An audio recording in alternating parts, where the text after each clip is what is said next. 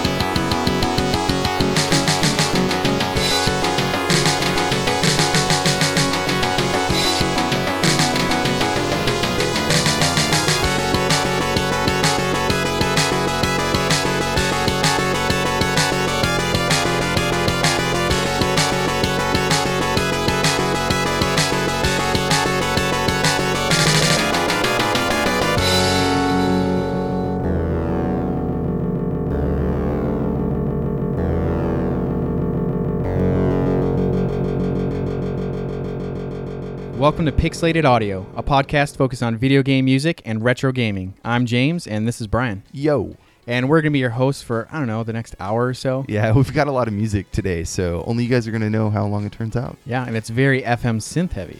Well, half our shows are FM synth heavy, so, that's not saying a whole lot. True, FM synth does happen to run in our veins, but today we're going to be exploring the soundtrack of Granada on the Sharp X68000. I'm excited because this is our first X68000 fully featured episode. Right. I have no idea why it took us so long, but I'm glad we're finally here, cracking the whip on ourselves, because it's an excellent system. The soundtrack is phenomenal. I think you guys are going to really enjoy it. Yeah, there's a ton of great music that came out on the system and had arcade perfect ports, tons of original music, like the track that brought us in, which was the opening theme of Granada, composed by Motoi Sakuraba. I thought that track it sets the show perfectly. Yeah. It's such a cool build-up.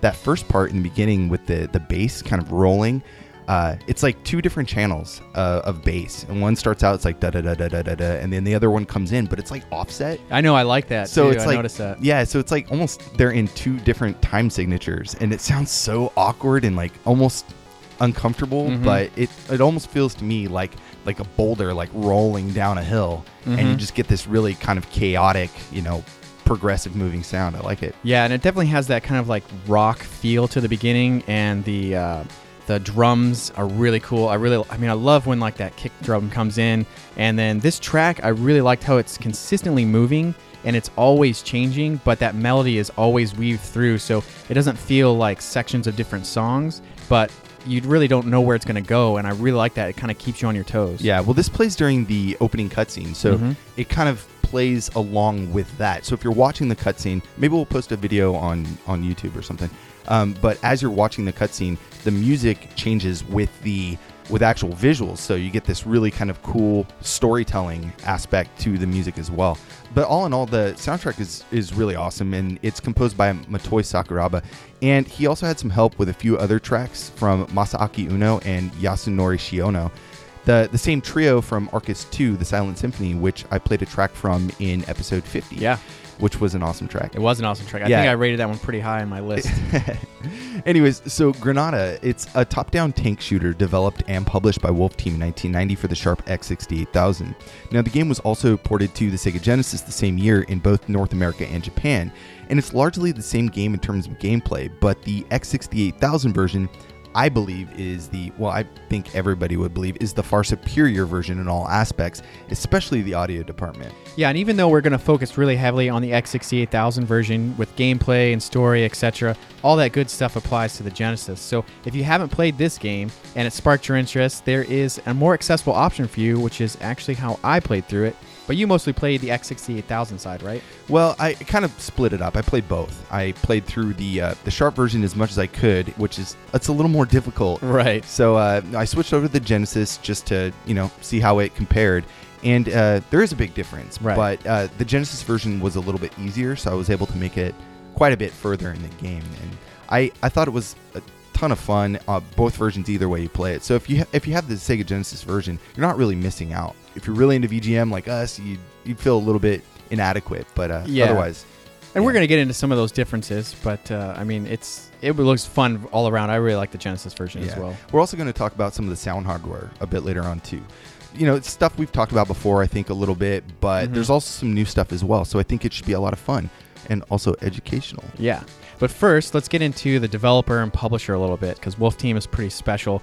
We've kind of briefly talked about them on previous episodes, so it's probably a good idea to keep the rundown a little bit short. Yeah, so I think it's mostly been on expansion packs, right? Yeah, I think we've only kind of just touched on them. Mm-hmm. So long story short, Wolf Team was a Japanese video game developer and publication studio founded in 1986 as a subsidiary of Telenet Japan. Then in 1987, they broke away and became an independent company for a few years, which apparently didn't work out because they folded back in with Telenet in 1990 and pretty much continued that way. And so in 2003, Namco basically bought them out, or bought majority of the shares from Telenet, and renamed the group Namco Tales Studio Limited. And most of the titles Wolf Team put out were on the X68000, PC-98, Sega Genesis, and the Sega CD. And some of those titles are Arcus and the Zon series, Valise the Phantasm Soldier, Soul Feast, which is a very well-loved shooter on the Genesis and Sega CD. They did both Dino Land and Final Zone for the Genesis and X68000. We played a track from Dino Land in our pinball episode. Yeah, way back on the pinball one. Oh, man, that was so fun. Yeah. We need a pinball round two, I think. Yeah. There's also El Viento on the Genesis, which has an amazing soundtrack. Time Girl, Devastator, Revenge of the Ninja, and Cobra Command, all for the Sega CD. And there were a few that I didn't mention, but it's a really good-sized list for a relatively small company over a few short years. Yeah. And all the games are really solid. Yeah, so Wolf Team was also responsible for Tales of Fantasia, but there was a lot of headbutting between the employees or the development team in Namco, so a lot of the staff left after the release and founded Tri-Ace, except for the lead composer, Motoi Sakuraba, who stuck around for a little while. And since he composed pretty much 95% of Granada, I think we can get into some more music. Right. The track is titled Heavy Line, which plays during the first stage.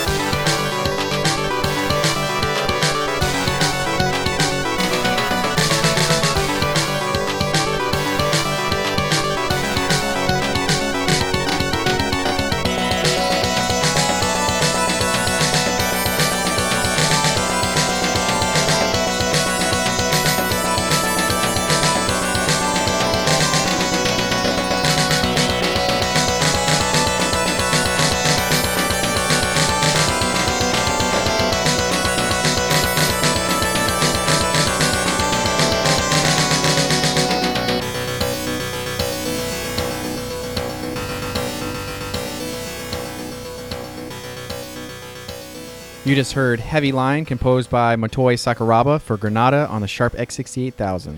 That's a pretty sweet track. Yeah, no, I really liked it. I thought it was really rad. The synth in there is so piercing. It sounds like lasers cutting through like a safe or something. Yeah. Like a metal box.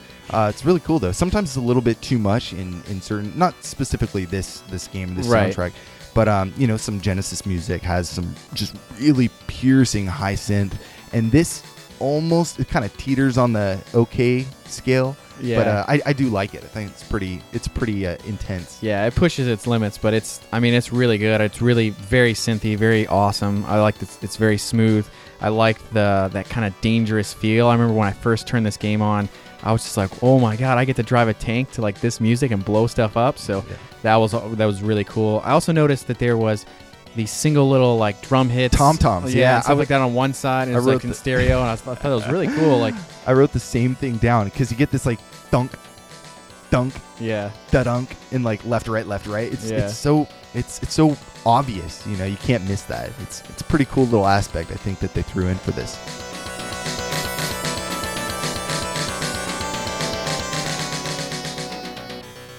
All right, so the story of the game. Do you want to try to fumble your way through it? So the game is set in the distant future of September 2016.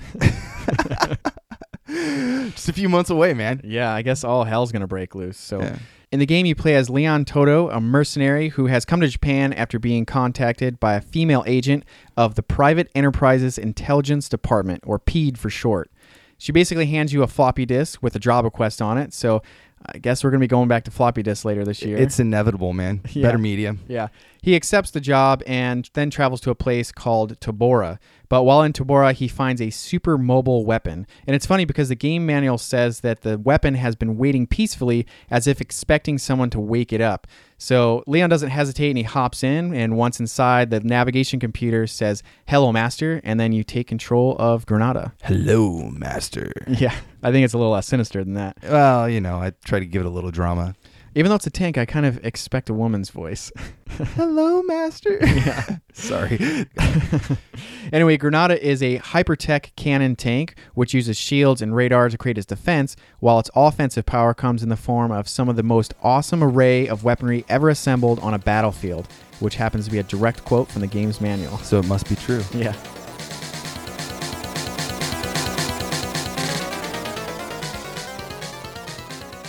So again, this game is a tank shooter where you control Granada from a bird's eye view while shooting enemies and weapon stations through a total of 9 different levels.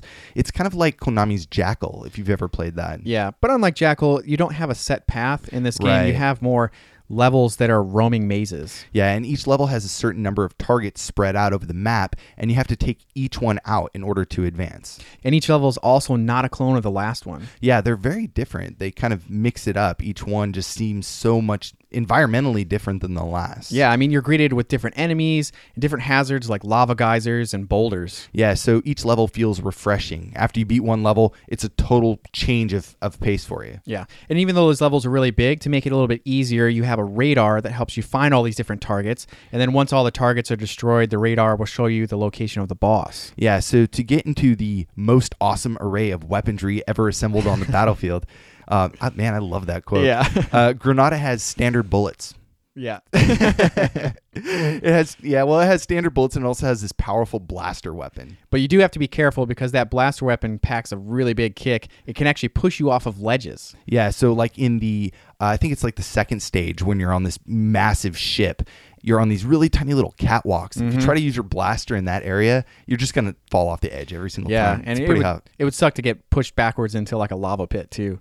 You also have the ability to strafe by using the lock-on button, which can help you take out different enemies. Right. So when you're shooting and you're moving forward, the direction that you're facing, whatever direction you're moving, you're always shooting that direction. Right. When you hold down this lock-on key, it kind of focuses your tank in one direction, and you can move the D-pad anywhere and that tank around. So it's very, very useful. Yeah, we ended up using that quite a bit because it's kind of hard to shoot enemies when you're running away from them when you're actually only able to shoot forward. So this allows you to kind of shoot and go in reverse. Yeah, there's also a few power-ups. Yeah, so the game has different power-ups that extend your bullet range, give you a scatter shot, missile launcher, explosives, stuff like that, which really helps out. Yeah, I think that I collected a few of them, but it's one of those things you're playing, there's so much so frantic on the screen it's really hard to see what these different power-ups are actually doing for you. Your bullets never really make it that far because there's so many other enemies right around you. Yeah, I remember when I was playing, I said it was like fighting ants. They were just kept showing up. They were everywhere. Yeah, so given these maze-like levels, new threats and enemies per level, you still have to watch out for the timer. And this is like really critical to how you play the game.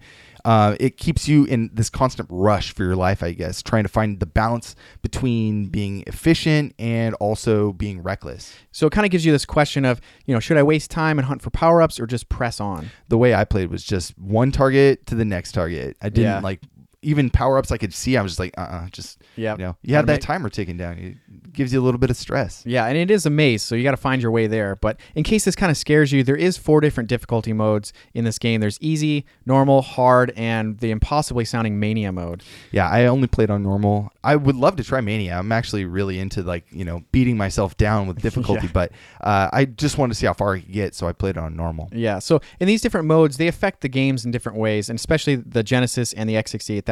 So for the Genesis, each of these different modes affects your health and the timer of each level. So you get like a little more time and you have a bigger health bar? Yeah, that's what I'm guessing. Okay. And then for the 68,000, the difficulty only affects the enemies and the number of power-ups per level. So the timer, there's no way to adjust that, and there's no way to adjust your health. So that's kind of leads to that game being a little bit more punishing, like you mentioned. Right. So a lot more bullets on the screen, a lot more enemies to collide with, and pretty much, just no power-up. So just have at it. Have fun. Yeah. Anyways, let's get into our next track. Finally, some more music. Yeah. This is from Stage 2, and the track is titled Windy Avenue.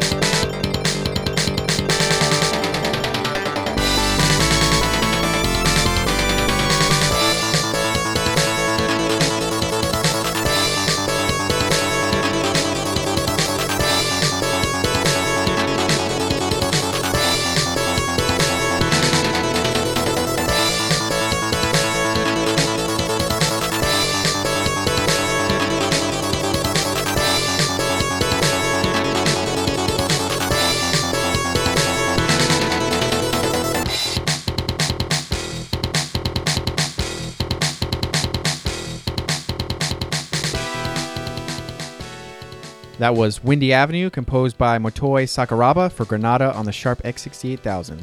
Man, what a good title for that. Windy Avenue. This is like playing on a plane. Yeah. So yeah, it's pretty windy. Yeah, like this giant floating aircraft carrier that has all these holes and stuff in it. But it's a very uplifting track. I love like the tempo that's like really kind of fast paced, especially compared to that first track we played that was a little bit more like heavy, menacing. I think it goes well with the level, and it's just very fun. I think I kind of needed that change of pace after that first level. Right. I think the beginning part too is kind of like a little bit darker, a little bit more explosive. It comes in and it's just really like, I guess, menacing, like you were saying. And then halfway in, it switches over to this very triumphant sounding, kind of this block of just like pure glory. I really like that about this track. Yeah, it's kind of like, how did the tank get on here? And then it's kind of scary. And you're like, wait a minute, you're killing everything. You're doing it. So I thought it was pretty cool. It was a really neat level, neat track. I loved all the really soft, subtle things that were going on. Like there was some stereo panning and some really like subtle scales and trills kind of going on. And I mean, there was just a really nice use of variety and energy change within the song. Did you like the bass on that? It's like, yeah. Yeah. I like that. It was really cool. Little gallop in there. Yeah. It's pretty off the hook. Yeah. Anyways, let's take a break from the gameplay a bit and talk about the Sharp X68000, because like many of you guys, I didn't grow up with one. Right. Actually, unless you were in Japan for the first few years it was sold, you probably didn't have one either. Yeah, so if you haven't heard or seen one, it's a home computer and it's kind of a gem. Created by Sharp as the successor to the X1 that was first introduced in 1987 and sold only in Japan until 1993. Yeah, in Japan it's known as the X Rokuman Hassen. And there were like 30-something models that came out different years, different periods, different configs, and they all slightly vary in hardware. The name comes from the Motorola 68000 CPU, which was in the first models clocked at 10 megahertz. There's also a lot of other features. So there's 1 to 4 megabytes of RAM that you could expand up to 12. There's separate VRAM for text, graphics, and sprites, and there's 16-bit RGB color depth. And most importantly to us on the audio side, it housed a YM2151, that glorious 8-channel FM synth sound chip that we talked about in our last episode for Sunset Riders. Yeah, I don't know how many times we've had that chip on the show, but it's definitely been a lot. Definitely had a lot of appearances. Yeah, and it also has a sound chip for ADPCM called the Oki MSM 6258, and it's also used in the PCFX. But this gives it a 4-bit mono channel at 22 kilohertz sample rate, running with software selected 4 to 8 megahertz. So for layman's like me, what Brian's saying here is the X68000 has 2 chips it uses for audio playback. Right, so one for FM synth and one for ADPCM. So let's listen to the chip by itself. And, we're not going to do a full breakdown because there's only one channel. So, right. But I think it will give you a good idea of what it's doing as far as how it relates to the YM2151 on the soundtrack. So let's listen to, let's turn up the volume here. This is the track we just played from stage 2. And here's with both chips enabled. Mm-hmm. And then we're going to listen to it.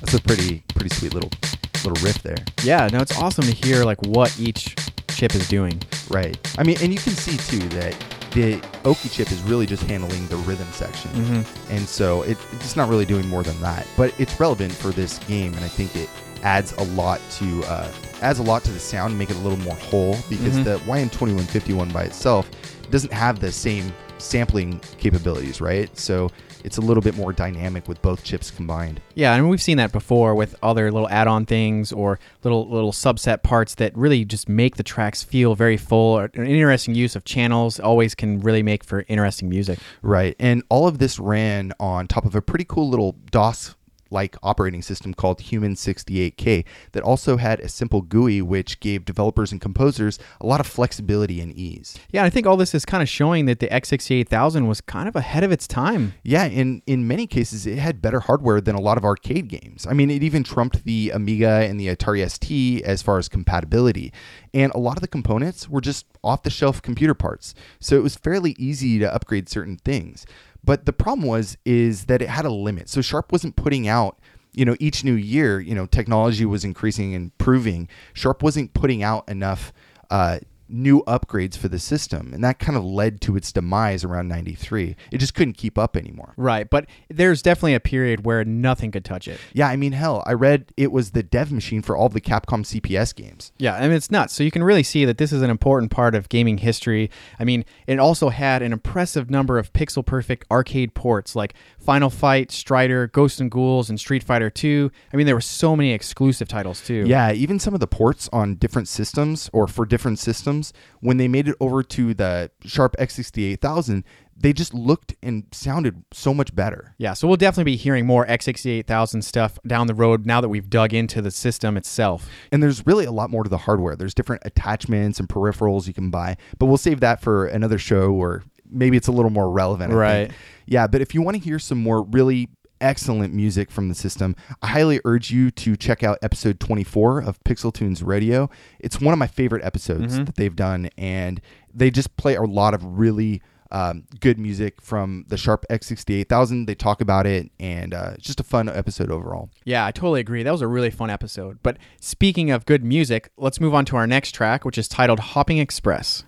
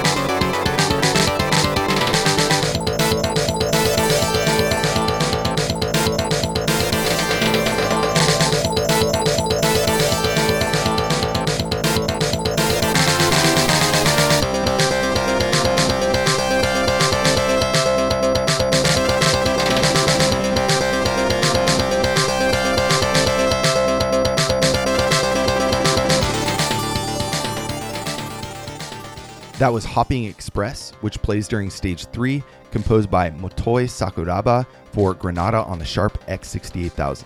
That's another cool little track. It's not as, long or dynamic as some of the ones we played before, but it still kind of has that, higher energy, like not as menacing, kind of upbeat tempo, which I liked. I thought it was a cool track. There's a part where like a trumpet kind of just whistles in your ear. It just sounds so cool.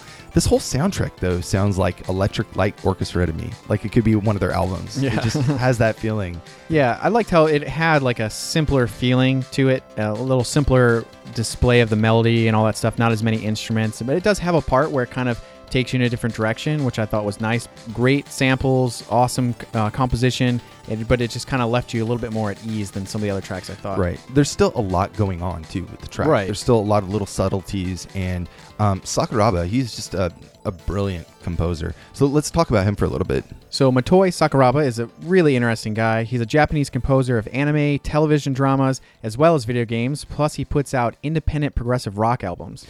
Yeah, that's really awesome. Yeah, Have you heard any of his stuff? Not any of the independent stuff, but I mean, I've heard some of his other music and throughout other games and stuff. We've talked about amazing. We've talked about him on the show several times already. But I listened to some of his stuff on YouTube a few weeks ago, and I thought it's pretty awesome. I'll have to check it out. He's got some chops. Yeah, oh, definitely. So he got his start in music as the composer and keyboard player for the band Deja Vu, which their first album was called Broke in the Future and was released in 1988. And in 1989, he began working as the main composer for Wolf Team. Yeah, some of his early games are Arcus 2, Arcus 3, Crystal Chaser, Final Zone, Soul Feast, Zangier, Hot Shots Golf. We both love that game. Love that game. Shining Force 3, and I love that game. He did scenarios 1, 2, and 3 for that. Some of his later games are Phantasy Star Nova for the Vita. He did Valhalla Knights 3. There was Mario Golf World Tour for the 3DS, right? Which it's a really fun game. I need to go back and play that some more. It's kind of Hot Shots Golf-like. Yeah, it's pretty fun. It's still Camelot style game, right?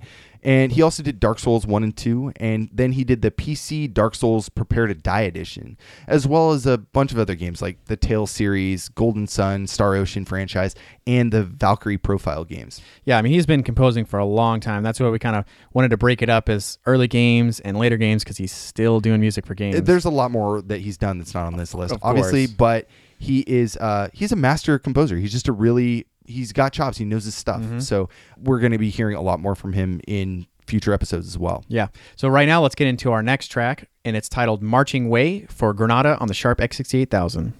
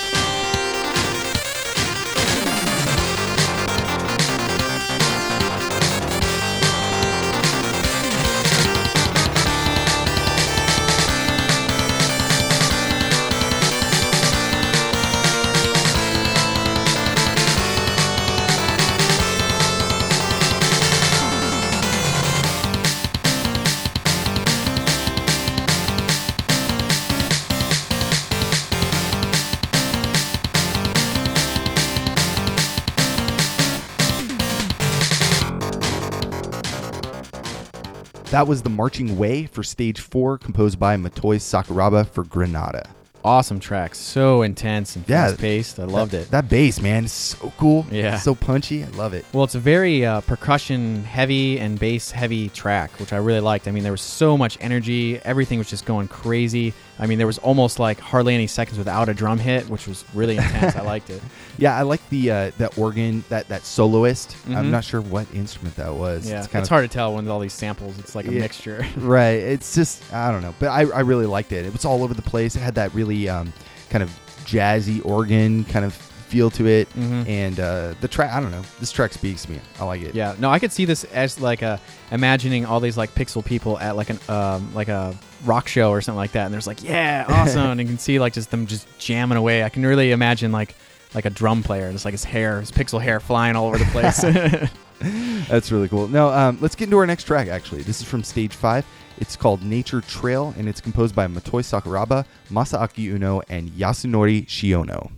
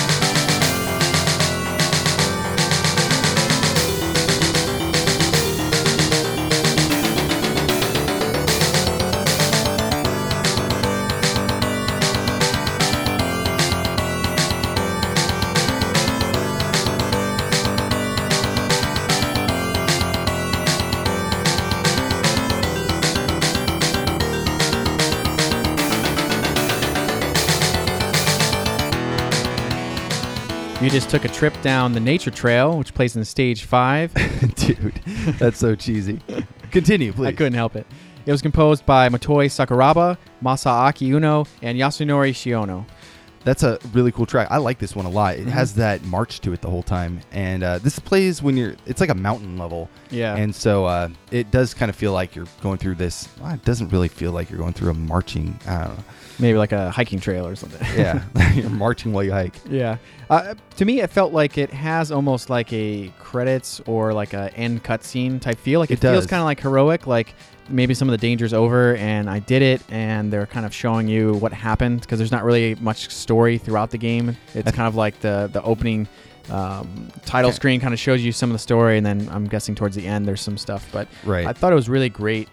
There's a sound in it where the like this crash, and it sounded to me like shopping carts kind of like hitting. I thought it was pretty cool. It was neat, and it just kept going on and on. I was like, oh, this is really pretty cool. I did like the rhythm section in this too. I thought the aside from just the march aspect of it, the crash, the cymbals, all that was just really clean. It made the track feel a little bit more live. Yeah. So I don't know. I had a lot of fun with this track. I thought you got these three guys together composing. Finally, this is the first track we played with all three working on it.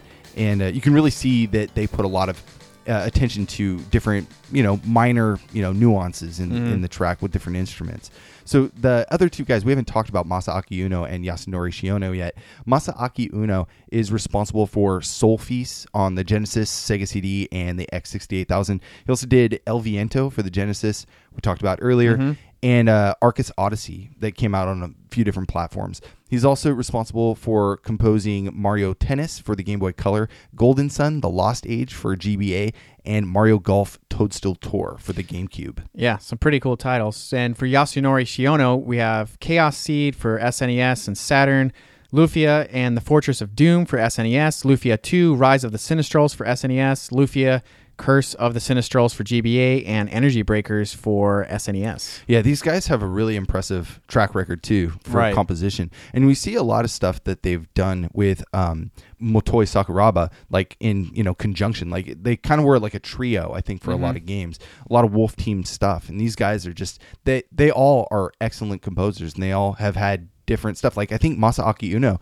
we had a track from him in our in episode 50, actually, and we talked about him a little bit more. He had a big role for Wolf Team and did a lot of stuff with them. And also just excellent composer Yasunori Shiono has done a lot of other stuff. I think we might not have done a solo track, I'm not sure, from him, but yeah, these guys together, they just create this, come together with their powers combined, they create Captain Composer. Yeah, it's really cool. Anyways, let's get into our next track. This is called Mountain Path, and this plays during stage 6.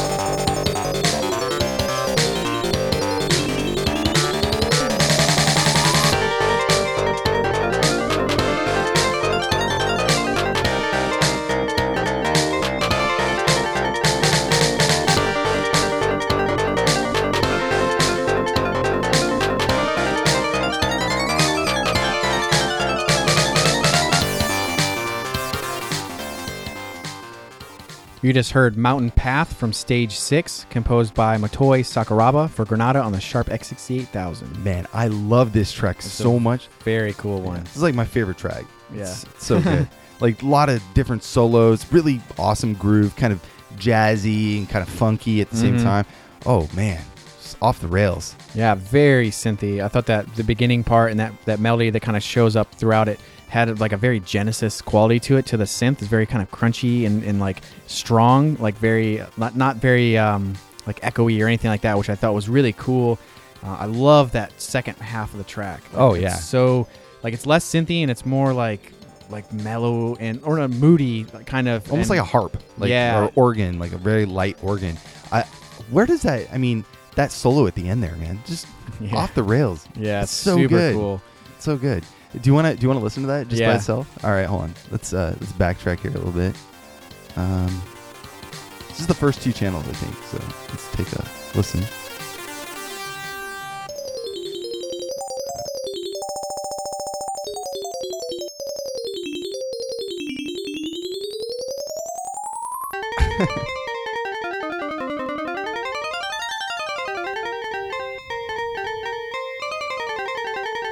Oh, it's beautiful. Yeah.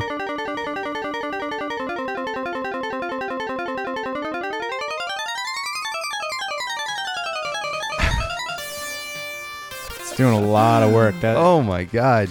And it's really noticeable in that track too. That's one thing I really liked was that instrument. Yeah, it's I think it's like approximating like an organ, electric guitar, or keytar. I don't know. Yeah, keytar. Really cool track though.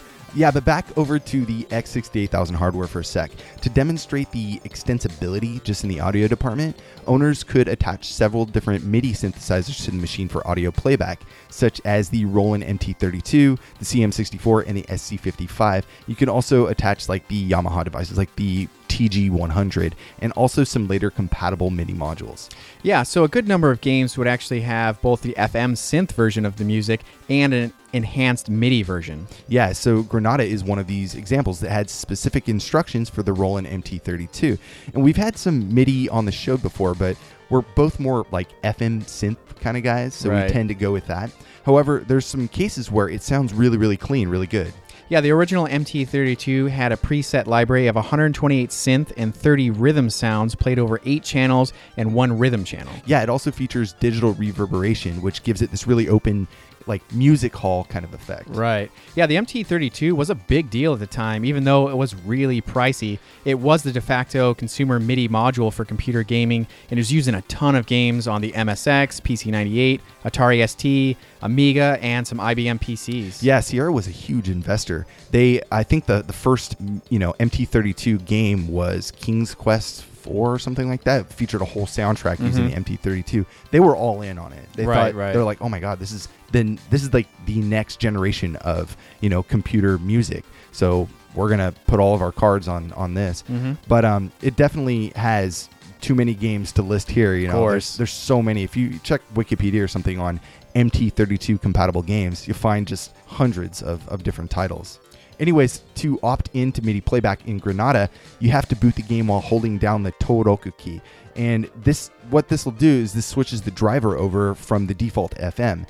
So our next track is titled Take a Chance, which plays during stage 7, and this is using the MT32.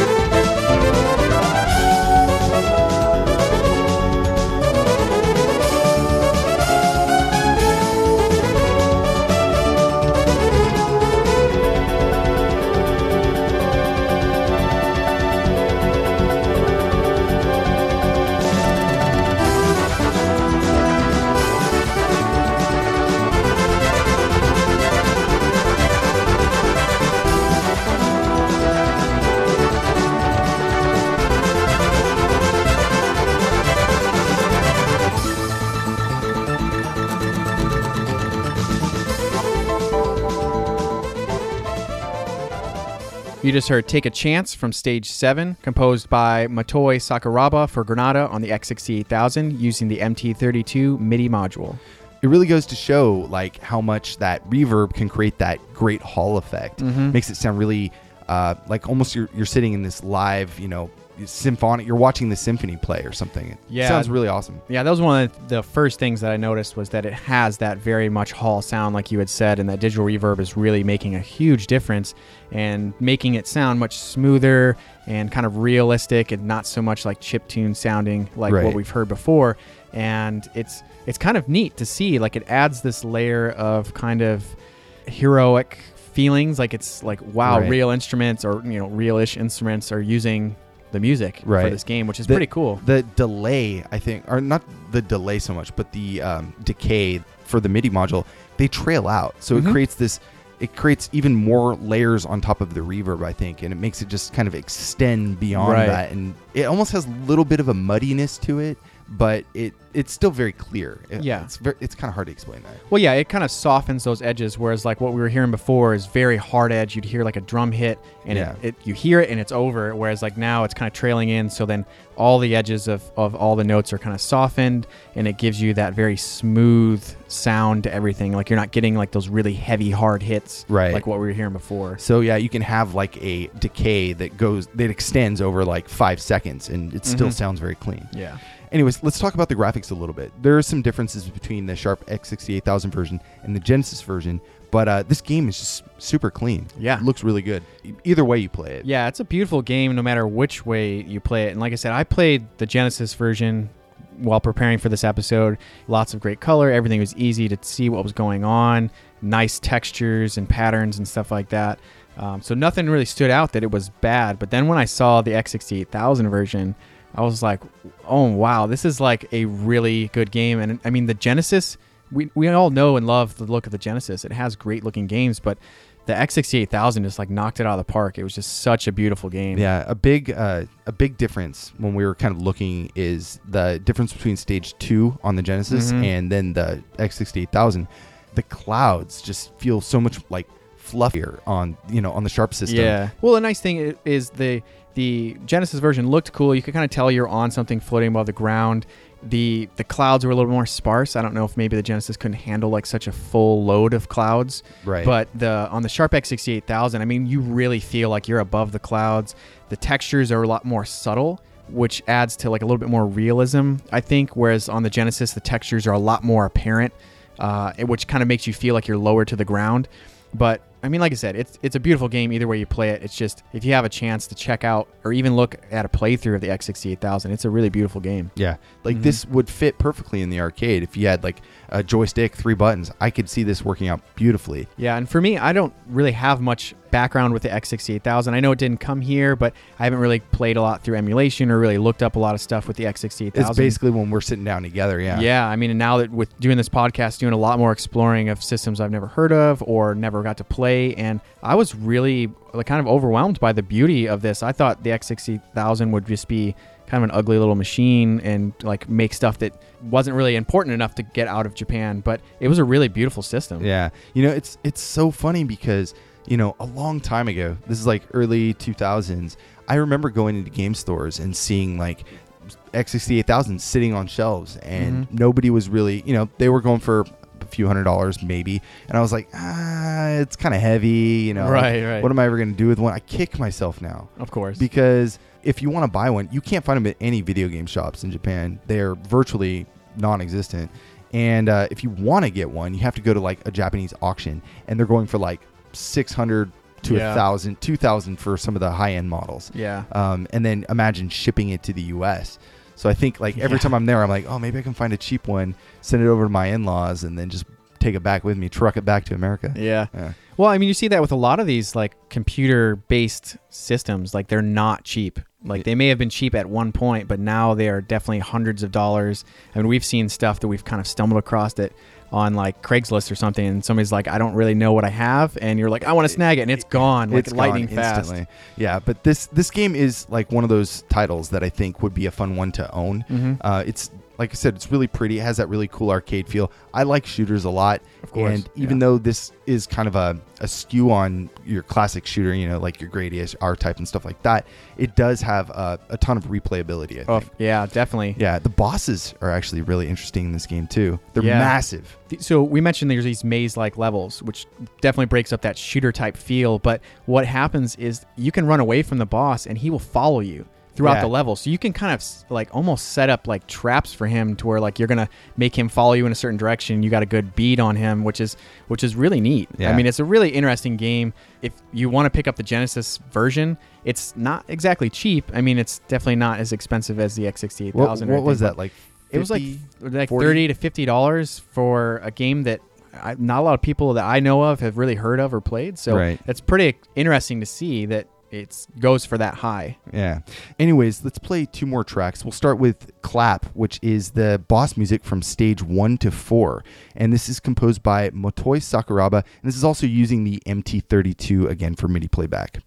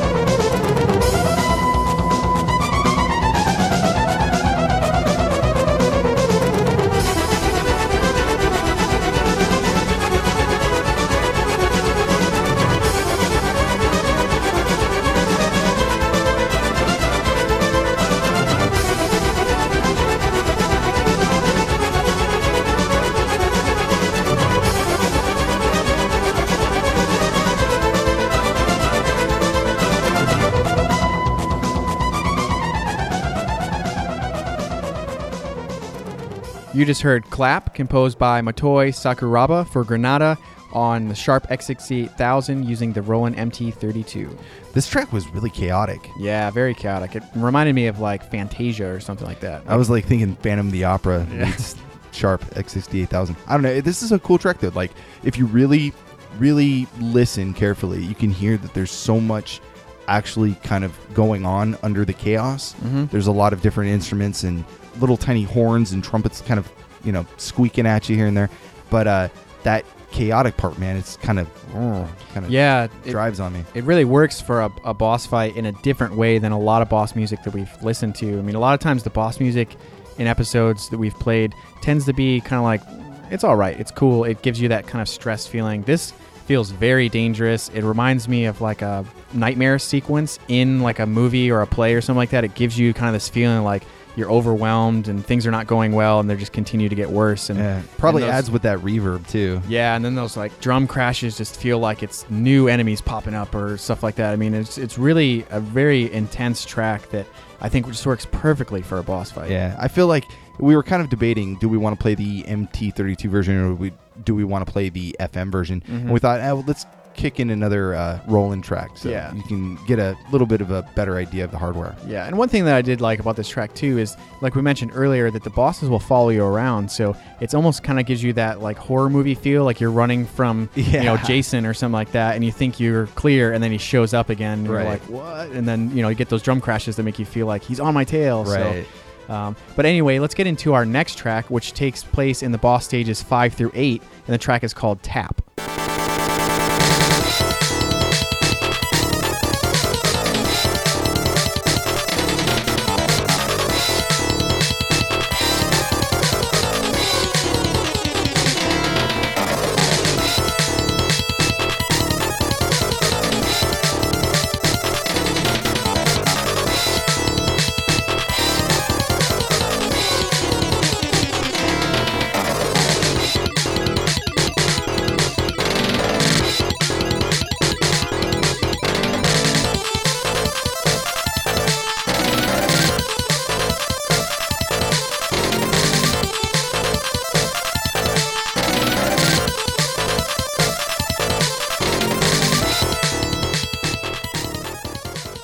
All right, that was Tap, which is the boss music from stages 5 through 8, composed by Motoi Sakuraba for Granada on the Sharp X68000, and this is using the YM2151 again.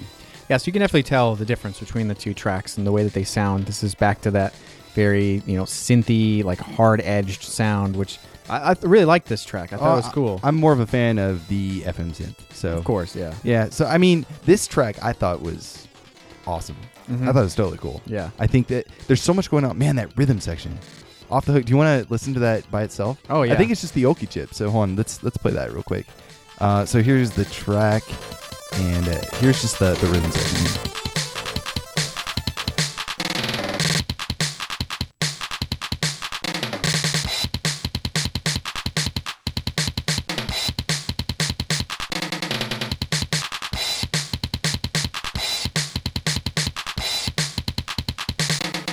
It's all over the place. Yeah. It's a very chaotic track, but then you realize it's very precise. Yeah, I just thought that rhythm section was so cool. Yeah. I think the whole soundtrack just has amazing... I mean, Sakuraba, he just has rhythm down. He has it nailed. And you can hear, like, he does some really kind of experimental things with the drums. It's pretty awesome. Anyways, let's just keep the ball rolling and move into our next track. This is called Bumpy Road, and it's from Stage 8.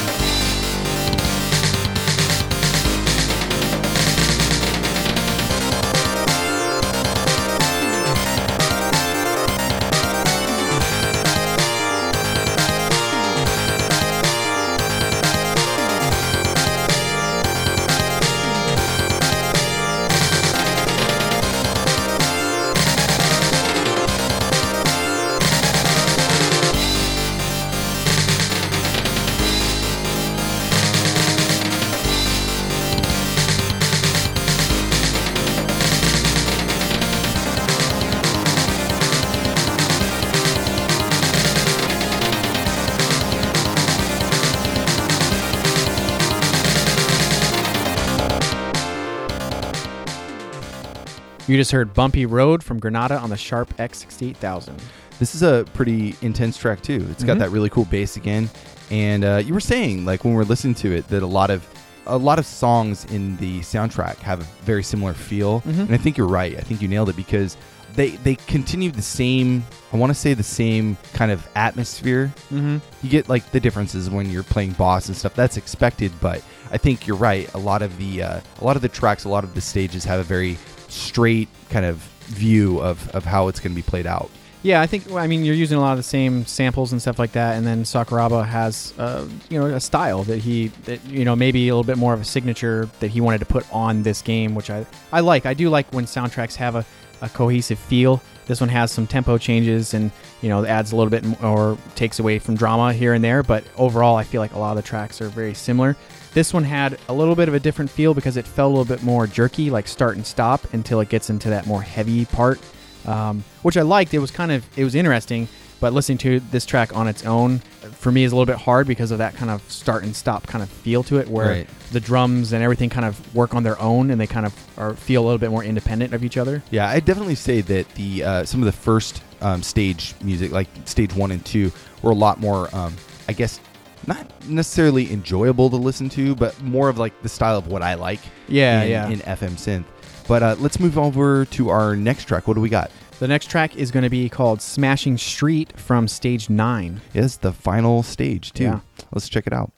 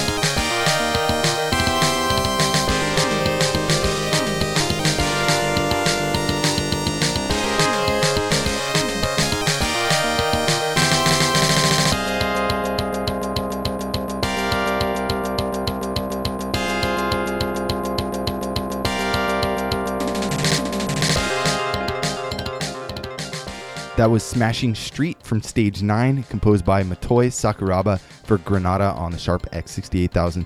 Pretty awesome, huh? Yeah, it's another one of those up-tempo, kind of heroic. A lot of energy. I mean, this whole soundtrack is just a complete adrenaline rush. It's a lot of fun to listen to if you're in the mood for like something that's really chaotic. And when I'm playing the game and I'm listening to the music, it really does pump me up. It gets me in that right mindset. Oh, yeah, and I definitely think that the drums, the way that they're done in this, throughout the entire soundtrack really help. Like, even though this one's not as drum and bass heavy as the previous track we just played, like the way that he uses the drums and kind of sets them up is very similar, with like those really hard like single hits, and then it has those like machine gun like hits like all over the place. And that really, even though this track is kind of up tempo and not as hardcore heavy, like it still really boosts you up and gets you really going. And one of the things that I've really loved about this soundtrack is his use of stereo panning. Like, it's the way kind that of when you least expect it, you'll hear something, you're like, oh wow.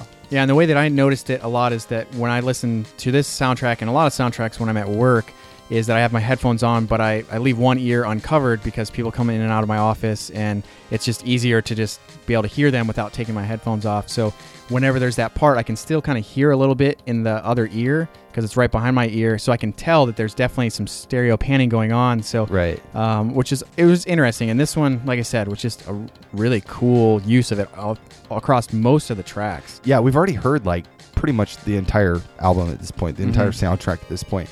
But one thing that you can really hear again in this track too is the scales, and he uses them throughout the entire game.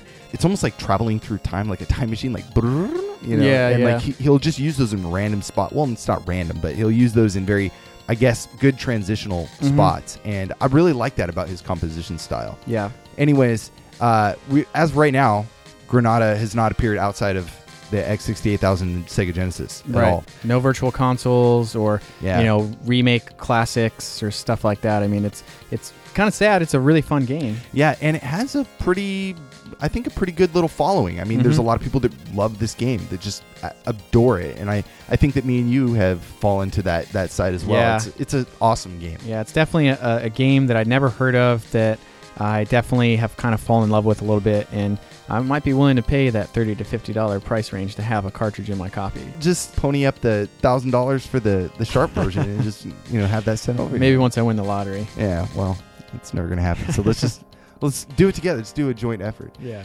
Anyways, so we're gonna move on to our last track. We're actually gonna be looking at the Roland MT32 version again. This is Goodbye, which is the ending theme from Granada, composed by Motoi Sakuraba.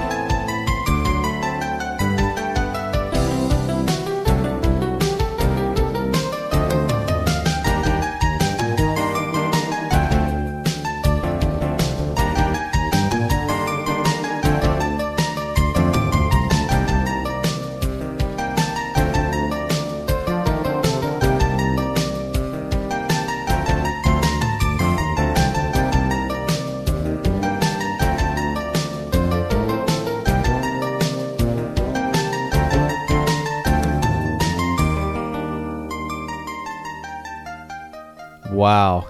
Right?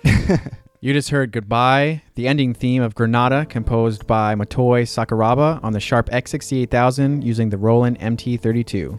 It almost has too much reverb. I probably should turn that down a little bit. It's just so it kind of has this like ominous hum throughout the track, but I love that. I think it has that kind of eerie but happy, almost. I don't know. This is like could be a wedding song. Yeah. For your wedding, maybe we'll just play this song. Well, I had a different feel of like the tone of this song. I got a very heartbreak, like a lot of games with the ending music, it'll be like, oh, you're the best, like you're awesome, 5 gold stars, like you did it. And then this one was just like, it would have made me feel so sad that it was over. Like when it started out, I expected this like 90s R&B singer to come out about singing about like heartbreak, like Tony Braxton or something. And Boyz II Men, man. They could have done a voiceover. And it was just like, oh man, like I felt like so much like emotion in that. And then there's that one part where the drum hits and then it just goes off, and I was just like, wow, like it's kind of like sad, but then it's like telling you, remember, like you fought really hard and you made it. So I was thinking that like if like I ever die, like I want you to like play this. You're like oh man, this is really sad, but remember, like James worked really hard and like he did stuff in his life. James did stuff. No, what I liked about this track too is a lot of the music that we've heard so far uses that really crunchy kind of like electric bass, where this track using the Roland kind of substitutes that out for this more kind of soft like stand-up fretless bass, and so the bass line that we're getting is just a lot more smooth. It's a lot more mellow, and I think that's why you're saying it sounds a lot more, I guess, dramatic and sad. Because it has that kind of like droopy, like boo, and it drops down. Takes a lot of time in between notes, and really kind of like just takes his time in general. Yeah, but see, for me, I see that as like a very happy thing. Like I feel just, it's almost like this aura around me. Like when I'm listening, it feels just, I don't know, stellar. Yeah, well, I love like sad music. I'm a sucker for like pain and like heartbreak, I guess. Yeah, so this was just an awesome track, and I think it was a great way to end out the show. So today we covered Granada on the Sharp X68000. We talked about the Sega Genesis version a little bit, composed by Motoi Sakuraba, with some help on a few tracks by Masaaki Uno and Yasunori Shiono. If you want to know more about the show, you can always check us out online at pixelatedaudio.com for show notes and track lists, and we can also be found on Facebook, Instagram, and Twitter at Pixelated Audio. Really love hearing from you guys, and if you got a few minutes to spare, please leave us a review on iTunes. And we got a few international reviews this time around, right? Yeah, we have one from Norway, from Ingvild AFJ. Just sounds like it was mashed on the keyboard there. Yeah. Thank you for your review. Loved reading your comment. We also have one from Japan, but I can't read it, so Brian's going to have to take over that one. Yeah, it's TonyKaku79, and he just had some really nice stuff to say, so I appreciate the feedback. Anytime you guys want to log in and, give us a rating and review, we'll definitely give you a shout out on the show because it's important to us, and it means a lot when we see them come in. Yeah, we don't ask for money or anything like that to keep the show going, so this is the best way you can kind of boost our spirits and keep us energized to keep making more episodes, because it just shows that you like what we're doing and you want to hear more. Yeah. Also want to give a shout out to G the Guardian from BGM Rips. He did the rip of the Granada OST, and so shouts to him. If you guys want to listen to really high quality music, VGMrips.net is the place to go. Tons of different packs there.